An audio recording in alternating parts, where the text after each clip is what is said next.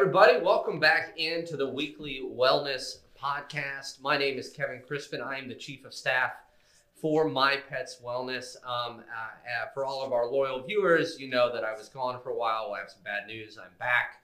So back here to host everything. And of course, you guys are very familiar with these guys. We have Dr. Jason. How are you doing, sir? Doing great, man. Yeah, executive medical director. And we have Dr. Rodney, our director of wellness and personal growth. How are you, Dr. Rodney? I'm doing really well. All right, awesome. So today we're going to talk about a very broad subject, but a subject that I think everyone has dealt with either themselves or at least with somebody they love. My brain was going through ways to make light of my struggles with anxiety, and I think that I'll take it a different route and just say that I've struggled with anxiety my whole life. It's something that I try to be as open as possible about, and I'm very proud to be a part of this company and this podcast because we are discussing very important things like this. So just want to get that out there. So anxiety, we've all heard it. Dr. Rodney, I want to ask you from a clinical perspective, how would you describe anxiety, or what is anxiety? Well, like you said, it's a really very broad category. There's different types of anxiety. But when you boil it all down to the facts of the basis of what it's all about, it's related to fear. I'm in a dangerous situation. So the dangerous situation could either be I feel like I'm physically at risk. So if you have anxiety related to being around people, it's called agoraphobia, fear of the marketplace. If I have a fear of heights, I will get anxious when I'm in those kind of situations when I'm high up. If I have a fear of pets, some people do, right? Yeah. And so I get anxious when I'm around a pet. It could almost be anything. Another category of anxiety doesn't come from your physical danger. It's danger related to maybe a performance issue. For example, if I'm responsible for something at work and I'm not sure that I'm going to be able to meet the mark for the performance, I'm going to get really anxious. It's actually related to dangers, not physical danger, but my safety is at risk because if I don't perform well, it might impact my job, it might impact my employment, and that's where the anxiety comes from. And then when you get anxious, it's really kind of interesting. It's some typical responses. There's actually a physical response. It's very noticeable. Mm-hmm. You know this. But yeah, my heart starts beating really fast. I could start sweating. I'm very nervous and I'm walking around, I'm pacing. I can't get my mind to stop racing. And basically, when you boil it down to the root of the thing, your mind saying, I'm in danger, I'm in danger, I'm in danger. And I don't have control over the situation. If I have control over the situation, if I exercise some level of control, the anxiety will begin to decrease. What's going on in the brain is those three major chemicals in the middle brain. It's the imbalance between the dopamine and the norepinephrine is what creates the anxiety. Yeah, so, and you were talking about the physical reaction to that. The pacing, the heartbeat, things of that nature, sweating. Is that also, would you classify that as the body trying to gain control again or distract? Meaning the pacing, if they're, I know when I'm anxious, I pace, I count my steps, and it's like a way to try to divert my brain, or that's how I've always seen it. So anxiety becomes actually an obsession. So when I'm obsessing about the danger I'm in, I can use another obsessive compulsive behavior as a way to distract myself, dissociate from the anxiety coming from the dangerous situation. So like you said, if I'm counting steps, I can get obsessive about counting steps because when I'm counting the steps, I stop focusing on the real source of the anxiety. Or my pacing is a physical activity that provides energy. And in that way, it distracts me from the actual cause of the anxiety, which is usually something, again, related to danger. Does that make sense? It does. Yeah, that was me in vet school. So yeah, tell about that. In vet school. It took me probably half of undergrad to figure out how to study and how to prep for major exams. I was fortunate that a lot of people can cruise through high school, look at a paper, go and get an A. And so, yeah, and so we're lucky that way. But then you get to college and it's like, oh crap, I don't know how to study. I don't know what I'm doing. I don't know how to actually absorb this information. And so when I got to vet school and it's like a year and a half of college every semester, the anxiety around like, I have to do well. Like I wanted to be a surgeon for a while, and I was like, you got to be top one of your class to become a specialist. So I had a lot of pressure on myself, and my anxiety for that would turn into OCD, to where I wouldn't start studying until I cleaned my room. I had my computer with the PowerPoint over here and the Word document over here. I had the textbook here. I had my class notes here. I had blank lined paper here. I had brand new pens, and it had to be set in a very particular way to start studying. And I don't really have OCD tendencies or whatever you want to, however that would count in anything else in my life. But that's how I had to do that in order to study for when I was in vet school. It sounds like to me that's kind of like that's something you could control before you went in to study and feel the danger. I think that Dr. Rodney's talking about. Is that a good assessment? Yeah, of that? it would be. Yeah. Okay, great. You know, when I was in chief of staff school, I went through the same thing every day. No, I'm just kidding. Can I ask you a follow-up question on the anxiety that you're feeling? When you started to feel that, was that kind of a new thing for you? At least it sounded like at least in the academic setting, it was a new thing for you. Yeah. I mean, I had my last year or two of undergrad. I started to figure out a system of how to focus and be successful. So but that was part of that was part of how it manifested. Yeah, is I was getting stressed about knowing like, all right, well, I'm not going to get into vet school if I have a 2.0 in undergrad. So I've kind of figured out a better way to go about this as I get into the actually hard classes of undergrad. And that's just kind of how it manifested and went exponential when I got into vet school. One other thing I'll say, I've always thought of anxiety, I always call it the cancer of belief. It's like it just metastasizes. And when I experience anxiety, it's like I take something like the 2.0, like you were just saying, and I create a whole world that doesn't exist. And then all of a sudden I live in that world and not in this world. And based on what Dr. Rodney is saying, I feel so unsafe, feel in danger there. So I totally hear what you're saying. Yeah. Dr. Rodney, how do people generally diagnose anxiety? Like how would you diagnose it? Well, even a layperson can do it. It's the physical response is what people see. It's the pacing, it's the wringing of hands, it's the sweating, the breathing fast. So that part of it is, okay, I know that they're anxious. The cause of the anxiety is difficult to determine just by the physical response, because it can be anything, okay? So there's a diagnostic criteria for anxiety, but it depends on if it's generalized anxiety disorder or agoraphobia or fear of the marketplace, or whether it's a fear of heights or fear of getting ill, those kind of things. So what you see, the physical response is the anxiety. That's the easy thing to see. You're always worried about something. The worry comes from what you interpret as the dangerous situation. Here's the funny thing, though. In the great majority of these situations, there's nothing to fear. There's no danger at all. It's manageable. You have to understand that anxiety and fear is a reaction to the situation. It's your interpretation that I'm actually in a dangerous place. But is that really true in most cases? Not actually, okay? And so you diagnose those feelings and trying to figure out, okay, what step do we take to try to bring back into control what you feel is out of control?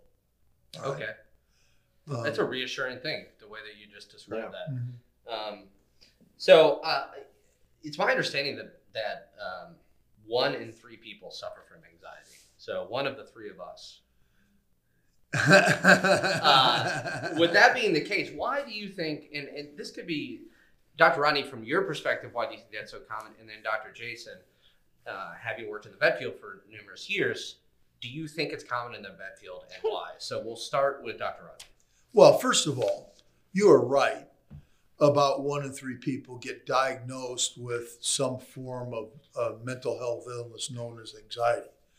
We all get anxious. There's not a single person on the planet Earth that doesn't, even on a daily basis, go through a short period of anxiety when they're in a situation where they don't have control and they're worried and they think they're danger around either physical danger or performance-related danger. So all of us are doing it. What differs from there's no such thing as normal, but the healthy person Okay. is that when you go into the period of anxiety, you work through it and you come back out of it in a fairly short period of time. A person that gets diagnosed, the 1 in 3, stay in a long state of anxiety. And once you get there, for them, it's very hard to come back to a healthy way of viewing things because that obsessive thought is focused on it. And actually, when you get into that state, your obsessive thoughts about what I'm worried about, what I feel is dangerous, takes over, and I can't calm down. And every time I think about it, it just gets worse. So my anxiety increases. Yeah. So all of us go through those periods of anxiety. Yep. What was the first question, though? Was that it or what? That was Well, it was more of why it was so common. Why? Okay. Well, don't we all face danger almost every day in some way, shape, or form? Either physical danger or something related to performance. Now, let's say, for example, that if you don't have a chronic fear, you don't feel dangerous around dogs. Okay. Mm-hmm. But if you're walking down the street and there's 3 pit bulls that are not well trained and they're coming after you, are you going to get anxious? Yes. Okay. Now, in that case, there is a real danger. So Right. I'm not going to run. Okay. But you understand that? So, but some people have that chronic state of being fearful at all times of certain things. Got Okay. it. So what I have to do is when I feel the fear, which creates the anxiety, I've got to take control of the situation. Now, I know I've said before, control is always an illusion, but there's some ways in these situations you can take control.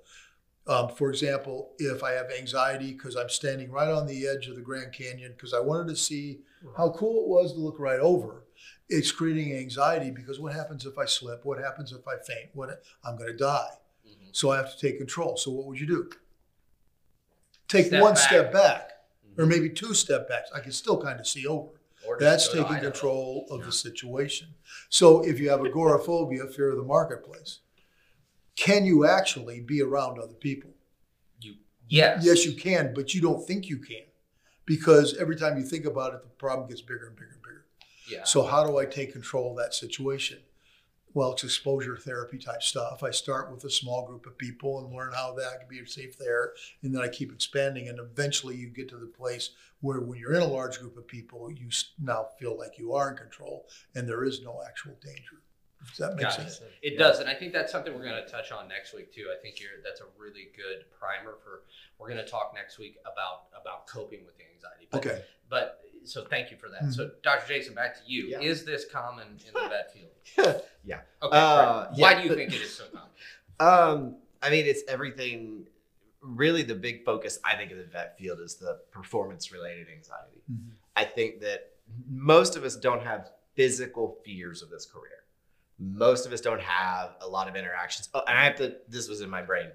I've been bit by more chihuahuas than pit bulls. I love pit bulls. I have to say that. That scar just right giving you an there. example. I know, but everybody They- picks them. That dog rabbits Everybody, too? yes, it did. Everybody picks pit bulls, and I'd say I've been Yeah. bit by more chihuahuas than little. Anyways, had to say that. Okay. And I love you. Yeah. So as far as why, we don't run into a lot of physical fears. It's occasional, really fractious, angry animals. Cats or small dogs typically, or big ones that we really can't contain. But for the most part, I think a lot of the anxiety in the vet field comes from performance related to a procedure that went wrong, and now I have to go back in the next day and do it again. I had a spay go horribly wrong, and I have to go in 20 minutes later and do another spay. On a different animal, Yeah. and then you're afraid that you're gonna Do the same thing's gonna happen. Yeah. Or you have a client that just doesn't listen to anything you say. They go home and they tear you a new one online. And now your reputation's tarnished and you're worried about what that's going to do as a solo practitioner. It's your hospital, it's your name, and they're out there saying things that just straight up aren't true. But it's out there. And Yeah. so you worry about that's going to do for your livelihood. You have a crazy busy day, and at 2 a.m. you wake up thinking, oh, I don't think I called Miss Thompson back about those test results, yeah. and her cat needed to come in for the vomiting meds, and now I can't go back to sleep, and I can't call her at 2 a.m. But maybe I'll send her an email. I've sent clients emails at midnight because I like wake up and it's like, I don't know if I did this. And so between, do we get everything done in the day? Because a lot of places are overloaded.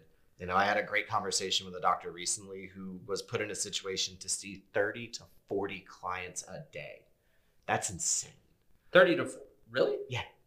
Wow, that's a lot. I don't know how you get through that day and get everything done and write decent records and give appropriate education. So you wake up at night thinking, did I finish everything? Yeah. And so between follow-up and communication and complete thorough records and worrying about giving all 40 of those people a good enough experience to where they don't go home and write online about how bad you are, how much you don't care, or how they only got 10 seconds with the doctor, whether that's your intention or not, if you're in a situation where you're forced to do that, or it's your own practice and you take all the time in the world and they're upset that it took too long. And so there's just a lot of things about, are they happy? Is the pet cared for? Did I do a good job? Or if I make this mistake, worrying about making it again. Okay. Yep. Kevin, can I say Please, something? Because please. he did an excellent job of describing the anxiety related to performance. So what's the danger? Well, in actuality, you're probably not going to get fired in most cases. What the real danger is it's related to a fear. It's the fear of failure. See, all of those things are related to I'm going to fail. I can't fail. I'm afraid to fail. It might have implications for my life in a variety of different ways if I fail. So when you understand that the performance-driven anxiety is about the fear of failure, you can take control of that by realizing, first of all, that all of us fail occasionally and we get through it and it's going to be okay. And that actually when we fail, we found a way not to do it. And the next time I'm probably going to learn from that and do it better the next time. So now if I'm not afraid to fail, I'm not going to have as much anxiety when those situations come up. Okay. But I learn as I go along when I fail. But the danger is I'm afraid to fail. Does that make sense? Yeah, It's all And that related. makes a lot of sense. And- I think that's really good explanation. Mhm. I think for the root of what a lot of us struggle with. Sorry, Yeah. go ahead. No, I was going to say, that's one of the things that's scariest to us is that, yes, it's performance and it's failure, but some of our failures have real consequences. That's true. It took me weeks and multiple methods to process the first time I had a patient die on the table that was my responsibility. Whether, like, I'm not going to get into details of what happened and why and who and this and that, but ultimately, no matter if it was going to happen or not, or it was a mistake or whatever it was, it all falls on me. Yeah. And it took me a long time to get through that. I still have the letter that I wrote to that family that I never sent. It's 2 pages. I put it in my journal. That way I could read it to myself whenever I have something like this happen. But as a reminder of like how to get through this and what I would have, it took me forever. And, I had to go back the next day and put another animal under anesthesia. Wow. So Yeah. Get back on the horse, see if you're right you at don't this have, time. you don't have a choice. Did you do your best? Yeah. Are you perfect? Definitely not. Nobody's perfect. No. Is it possible to make a mistake and not do the procedure properly? But did you do your best? Yeah. So what are you anxious about? Do you see where I'm going with it? Yep. Yeah, I mean, and I can hear the voice in my head. It's like, well, it's Yeah. letting these people down. It's their family member. It's this, and then it's all of that cycles. And as vets, we don't really failure doesn't like we're not used to it as a group. Like you have to. It's hard to succeed through undergrad to get into vet school. It's hard to get through vet school. I mean, I had classmates drop the first semester Mhm. that worked all of that time to get into vet school, and then within the first 4 months said, "Yeah, I can't do this." And so failure is not something we're accustomed to as a breed, and we're not accustomed to being in a clinic or a hospital where the owner or admin or corporation says it's okay if you fail. Like that's never been told to me. Well, they must be pretty perfect people then. Right. See, it's the performance fear driven by the fear of failure. Yeah. So then I have to be perfect. And it's that cycle of thought which creates the anxiety because you can't be perfect. You know you can't be perfect. I know I can't be perfect and they know they can't be perfect. So what we're really obsessing about is a standard of perfection which is unattainable. So the way I take control of the anxiety related about that is I'm not going to say here I have to do this perfectly because that's too much for anybody to do. I'm going to do the very best I can in this situation. If I do fail, I will learn from that failure. Does it have consequences that are tragic for a family that loses a pet? But see, if you put all that fear on yourself and pressure to be perfect, anybody's going to become anxious. Yeah. You know? Welcome So- to the vet field. So, Now, see, again, all of us do that even on a daily basis, some way, shape, form.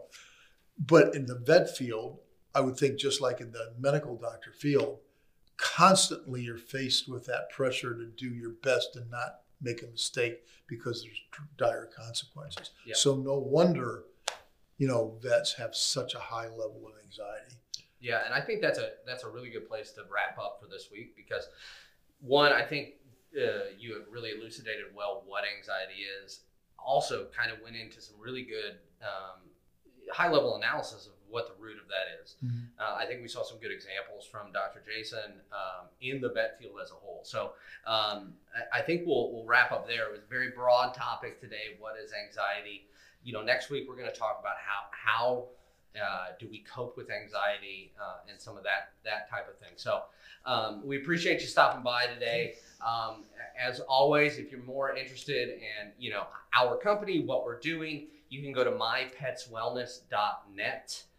We have a doctor support group there that meets every Thursday evening at 7, I believe. That's 7 correct. Central. And you will see Dr. Rodney and Dr. Jason there. And of course, we have this podcast every week, and we appreciate you stopping by. Until next time, we'll see you. Thank you guys very much. Thank you. yeah, thanks. All right. See Take you care. guys later. Bye.